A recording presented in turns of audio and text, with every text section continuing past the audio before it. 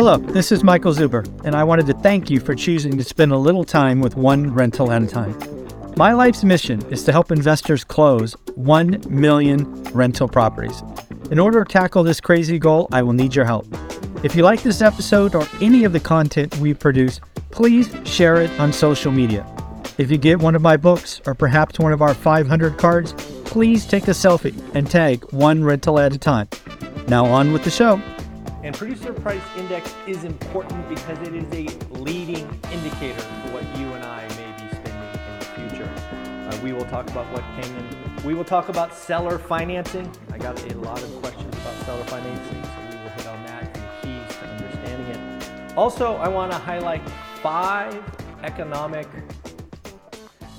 vocabulary that I think you would do well to understand, because I think we are evolving as an economy, and I think you need to understand these because the old rules or the old logic, the old data may not pretend what is coming. That said, folks, I know it is Friday. We don't normally record the daily financial news on Friday, but I wanted to, so we're giving you an extra special one because all of you have done such a great job of helping me grow my new channel. Yes, my new channel, the Daily Financial News, which this video will end up on later today, has 855 subscribers, folks. If 1% of you, 2% of you could subscribe, we would break the 1,000 metric.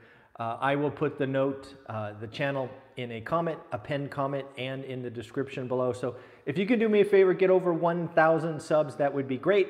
And then we just work to get to 4,000 hours of watch time. So you guys helped me out a lot this week. So the Daily Financial News is coming to you. And of course, the main channel, the channel we're talking about right now, under 500 to go. Yes, folks, you've been with me this whole time.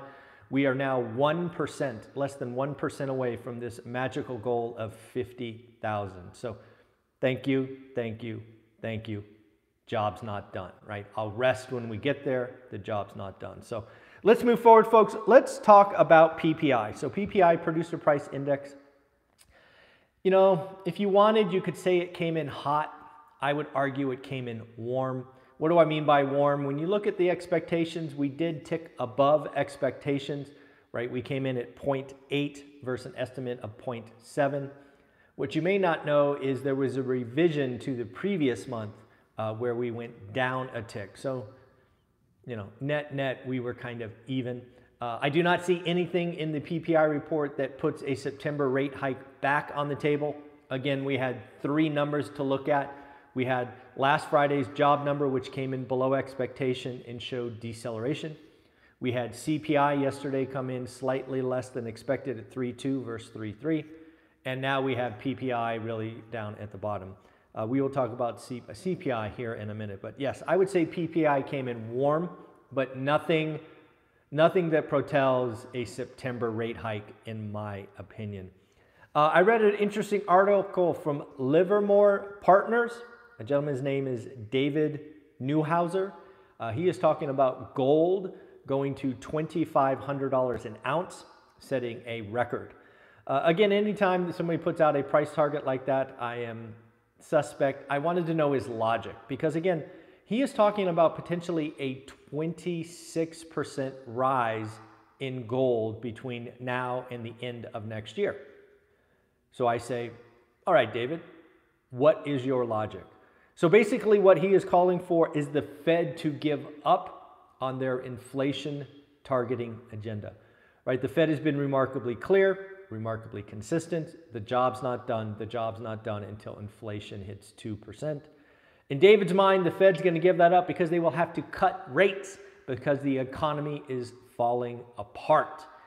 Again, remember, we will talk about 5 key economic things to think about in a minute, but I think there's a lot of people that expect the economy to fall apart. So again, in David's world, he expects stagflation and inflation to be between 3 and 5%. So again, that's what he is expecting. So again, don't know if you're out there, if you own any gold, but if you are, maybe you like to hear or maybe go research Livermore Partners. I would again ask you to be less interested in the price target, again, 2,500. You have to question the logic. Do you agree with the logic? Okay, then the price target makes sense. Do you disagree with the logic? Then the price target means very little. So let's get into CPI. I've dug into CPI, Consumer Price Index. It is probably the most important number for considering a September rate hike. And again, it came in at 3.2 headline. I've been, I don't know, is warning, reminding, I'm not sure what the right word is, but shelter is making up a lion's share, and it starts to get better next month. The next 3 months, we should see shelter roll over as just the math behind how it is calculated gets better. Again, shelter was 90% of the inflation reading that we got on Thursday. Think about that. Inflation less shelter, 1%. That many, that number. It's all shelter. We have been discussing shelter inflation. Shelter is the largest component of CPI core. We have been begrudgingly talking about how it is always a lagging indicator with the roller coaster. Remember, the 12 months are like roller coaster cars going over the top. Well, it starts next month. The next 3 months, we will see big numbers fall off, which will have the average, which will have shelter come down. So the next 3 months will be very good for inflation. It's a mathematical certainty at this point. So again, shelter was up 0.4 last month, 7.7% year on year. It is the largest part of CPI. If you X shelter again, 1%. Right? And we had some true deflation, right? Inflation, disinflation, deflation. We had true deflation. I think it was airline tickets were down 8%. So again, we're going to start to see the economy in this rolling recession. Again, we'll talk about that more later. The rolling recession is taking on different segments. So you're already seeing airlines, as they brought back more capacity, they are now having to discount fares. So one of the things that, I don't know if you saw it, but Lance Lambert from Fortune, News Lambert on X or Twitter, he and I had two great conversations yesterday. They were both published, one at 5 and one at 7 o'clock. Lance Lambert from Fortune has a playlist on this channel, which you must watch. It is just Lance. What a great name, Lance. So that is his playlist. Go check it out. I shared with him my call that I think we're going to get below 4 million transactions in August. And basically, you know, he had a lot of great questions, right? Because he has housing. And really what it boils down to is, I think you and I, the average consumer, the home buyers, I think we have learned something. We have been trained. And once you train the consumer, they act out of memory. What am I talking about? Well, if you go back and remember last summer, last July, last August, mortgage rates shot up past 6%, ultimately heading 7%. The market stopped. Then rates came down. They came all the way down to 5.99. Transactions took off. Rates then hit 7% again. Transactions slowed down. Rates came in. Transactions picked up. So what we are talking about here, and yes, please keep your prayers for the Hawaiian firefighter. There's a lot. There's the pictures. I think it's in Maui. It's tragic. Yeah, what is going on there. So prayers for the Maui firefighter, who's a consistent viewer of the channel. Thoughts and prayers are with you and the entire folks for what's going on in Hawaii. Thank you for that message. I forgot who put it there, but yes, absolutely. So again, back to the consumer. What have they been trained to do? I believe right now, the average home buyer stops looking at 7%, starts looking at 6 3/4, right? I think it is that simple. The average home buyer says 7% bad, something with a 6 good. Now remember, when something has a 6 on it, you can do rate buy downs and do these other things and actually probably get something in the low 6s or the high 5s. That's what I think is going on. And again, I think rates could be above 7% for the next several weeks, if not months. And if that is true, we will be right once again. And my call of existing home sales for August will be sub 4 million. Now, is that a good thing or a bad thing? Well, In reality, I guess it's where you sit in this equation. If you happen to be paid on transactions, it is obviously a bad thing. I would argue most people come to one rental at a time because you are interested in doing the work. You are interested in understanding what a great real estate deal is. And I promise you this, if my call for August is correct, we are going to start to see a disproportionate spike in motivated sellers. Motivated sellers are where you can get deals. It could be on price, it could be on terms. We will talk about that more when we reference seller financing in a minute. But again, in my discussion with Lance, we talked about why I think we're going sub 4 million. Again, transactions could take another leg down. We could actually see a 50% crash in transactions peak to trough. Right now we're sitting about 41%, if memory serves. So I think there is unfortunately some more pain coming in the transaction side. But again, I have to stress this. Where there is pain, there is also opportunity. Don't be afraid. Appreciate, understand, but let's get after it. This is what you all want. All of you have told me endlessly, I wish we could do it again. We could do it again. All you want is a slower market. And if I'm right about August, you will get your slower market. So let's talk about seller financing. I think there are 5 themes that you need to understand, and you need to understand them well because you need to communicate them to an owner, and that owner probably doesn't know you. The first theme you have to understand is what is called installment sale, aka delaying taxes. Yes, folks, if a seller of a property or an investment, a property, gives you terms, they will be able to register that as an installment sale, and they will not take the income tax hit on money they have not received. For example, they sell you their home at 100 grand. They take a 100 grand note back. There's no money or cash exchange to the seller. So they will only have to recognize the payments in the interest. So again, understand an installment sale. That is something that is important. Number 2, a lot of the sellers, and you'll have a video coming out today or tomorrow where I break these down in more detail with Stephen Dow on seller financing and the millions of dollars I borrowed with seller financing.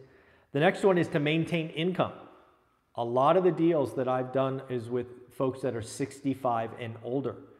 They've gotten used to monthly cash flow. So we can set up a note where they get monthly cash flow. And you can actually structure it however you want. Every week, every 2 weeks, once a quarter, once a year, whatever works best for you and the seller. Number 3, obviously reducing headaches. All of the properties I bought with seller financing were, they needed some love, say it that way. And again, at some point, properties get tired and they need a big upkeep, and a lot of sellers maybe don't want to do that again. So again, avoid some taxes, immediate taxes, delay taxes, maintain income, reduce headaches. Number 2, I don't know if you know this, but a lot of sellers think a lump of cash is a problem. One of the apartments that we did, the seller was like, hey, I don't want $1 million in cash. That's a problem.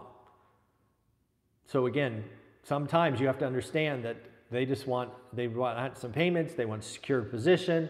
They don't want $1 million in cash because they wouldn't know what to do with it. Maybe family comes and gets it. Maybe they don't know where to put it. There you go. And number 5, this is important today, right? The slower market. Sometimes, and I've done this a couple of times, you can pay a higher price and get terms. Today, folks, I keep telling you, look for days on market over 30 or whatever makes sense for your buy box. And please remember, sometimes if the seller can, maybe you can give them a little higher price, but get terms. You can also do the 50-40-10, the CLTV loan, combined loan to value, get the seller to take a second versus taking a first. There's a lot of possibilities. And again, I wanted to talk about seller financing because I think Cody Sanchez and Pace Morby are doing a wonderful job getting folks excited about buying businesses, excited about buying real estate from sellers on seller financing. You can do it. You have to make sure the seller is in a position to say yes meaning they have equity. But yes, it is absolutely possible. Now, if you want to buy something subject to, that is not my world. I've never done it. I won't pretend to talk about it. Go watch Pace Morby. He's the best at it. He has the most data. But if you want seller financing, I can help you with that. We've had many, many discussions. So let's talk about 5 economic themes that I think mainstream media is missing that would help you understand our economy, because I think our economy post-shutdown is different. Number 1, work from home. I consider it work from somewhere else. Now, I don't think work from home will completely reverse. I don't think half of it will reverse. Some of it will, as technology companies mandate people come back to the office like Zoom and software companies. But work from home or work from anywhere is here to stay. What does that mean, though? It means we have fundamentally changed the economic drivers of cities.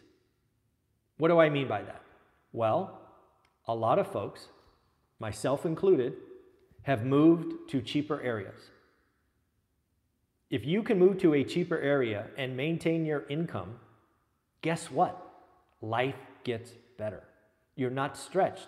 So you have to ask yourself, what percent of people in our economy have moved to a lower cost of living area? Because again, if you move to a lower cost of area to live, your discretionary income goes up, right? The whole path to getting wealthy, step 1, create disposable income. One way to do that, maintain income, move to a cheaper area. So again, I think there's a lot of economists and all the talking heads on TV don't realize how impactful that is. If you live in Mountain View, California, and your monthly nut was, make up a number, 15 grand, and you move to Las Vegas and now your monthly nut is 8 grand, guess what? You have more financial flexibility. So I think there's a lot of that going on. That is number 1. Number 2, it has been 40 years. No, I'm sorry. No, yeah, 40 years, maybe 45 years since the labor force, right? The bottom 50% of wage earners got theirs. Since the 80s, like mid 80s, it's been the CEOs and the executives who have taken the lion's share of the goodies. That is reversing now, and it is a great thing. We need the bottom half to have more disposable income to keep the party going, right? So again, if you are in the bottom half or you know someone, there's a very good chance that their income has seen significant upside. And it is those folks who are living the closest to the edge. So again, I believe a lion's share of our economy is seeing breathing room. So again, move to a cheaper area, breathing room. Higher wages, real wages, not just nominal, real wages, more breathing room. Number 3, this one is misunderstood or ignored by almost everyone. I talked about it, I think, a week ago, and it might have been 10 days ago. Variable rate debt, debt that changes based on the Fed's raise, is just over 11% of total consumer debt. Think about that. 89%, almost 89, I think it's 88.7% of consumer debt is fixed. So if you have a higher wage, if you live in a cheaper area, and your debt is fixed, more disposable income. Number 4, we are starting to see real wage growth. What is real wage growth again? Real wage growth means wages going up higher than inflation. Wages have been going up for the last 3 years. Unfortunately, it was nominal and not real. We are now seeing pretty clear signs that real wages are increasing, which is amazing. Next, we're going to talk about marginal demand. These are all themes that hopefully we talk about on this channel that help you become better at understanding the economy and why the economy is acting different than all the talking heads. There's a lot of doom and fear in the economy, and I don't think they understand that the consumer has made life choices that is helping more and more. The last one is marginal demand. And I think we are clearly seeing an example of marginal demand with home buying. I believe the marginal home buyer decides not to buy at 7% interest rate just because they psychologically think 7 is bad. 7 bad, 7 bad, 6 good. So again, we will see the marginal buyer come back in a huge wave. It's sort of like a, how would I say this? It's kind of like a rubber band, right? The longer we stay at 7% interest rates, the longer it gets stretched, that when it finally breaks and we go sub 6, all the marginal demand, or much of the marginal demand, will suddenly come in. That's how you can think of the marginal demand. Right now, the marginal demand for housing is choosing to sit on the sidelines. And again, as I tried to highlight earlier, that is a good thing for you and I. We can find older listings. We can find motivated sellers. It is a good time to skill up. If you need any help with that, I am running an event on Sunday to tell everybody how I would get started. I will do a second event. I will announce it probably on Monday, the date and time for this second free event. I want to get through the first one to see if I need to change my story and pitch. We'll see. I want to make sure it's valuable. So we'll announce the second meeting or the second event on Monday. But again, folks, I do need some help. We are 500 subscribers away from 50,000. If you've watched this to the end, please hit subscribe. If you really want to show your support for me and you want to thank me, please go to my new channel, The Daily Financial News. I will put a link below and subscribe. You get one video a day, no more. One video a day. And if you subscribe to that channel, I would greatly appreciate it. I think it would be a lot of fun for me to see that get over 1,000 subs today. I think we are at about 850 or so. So if you want to say thank you to me, please click on the link I'll put in the notes in a minute, or the comments in a minute, and go subscribe and let me know what you think. I think the teams do an amazing job on the new channel. So thank you very much. Have fun. It is Friday the 11th, I think. Take care. Bye-bye.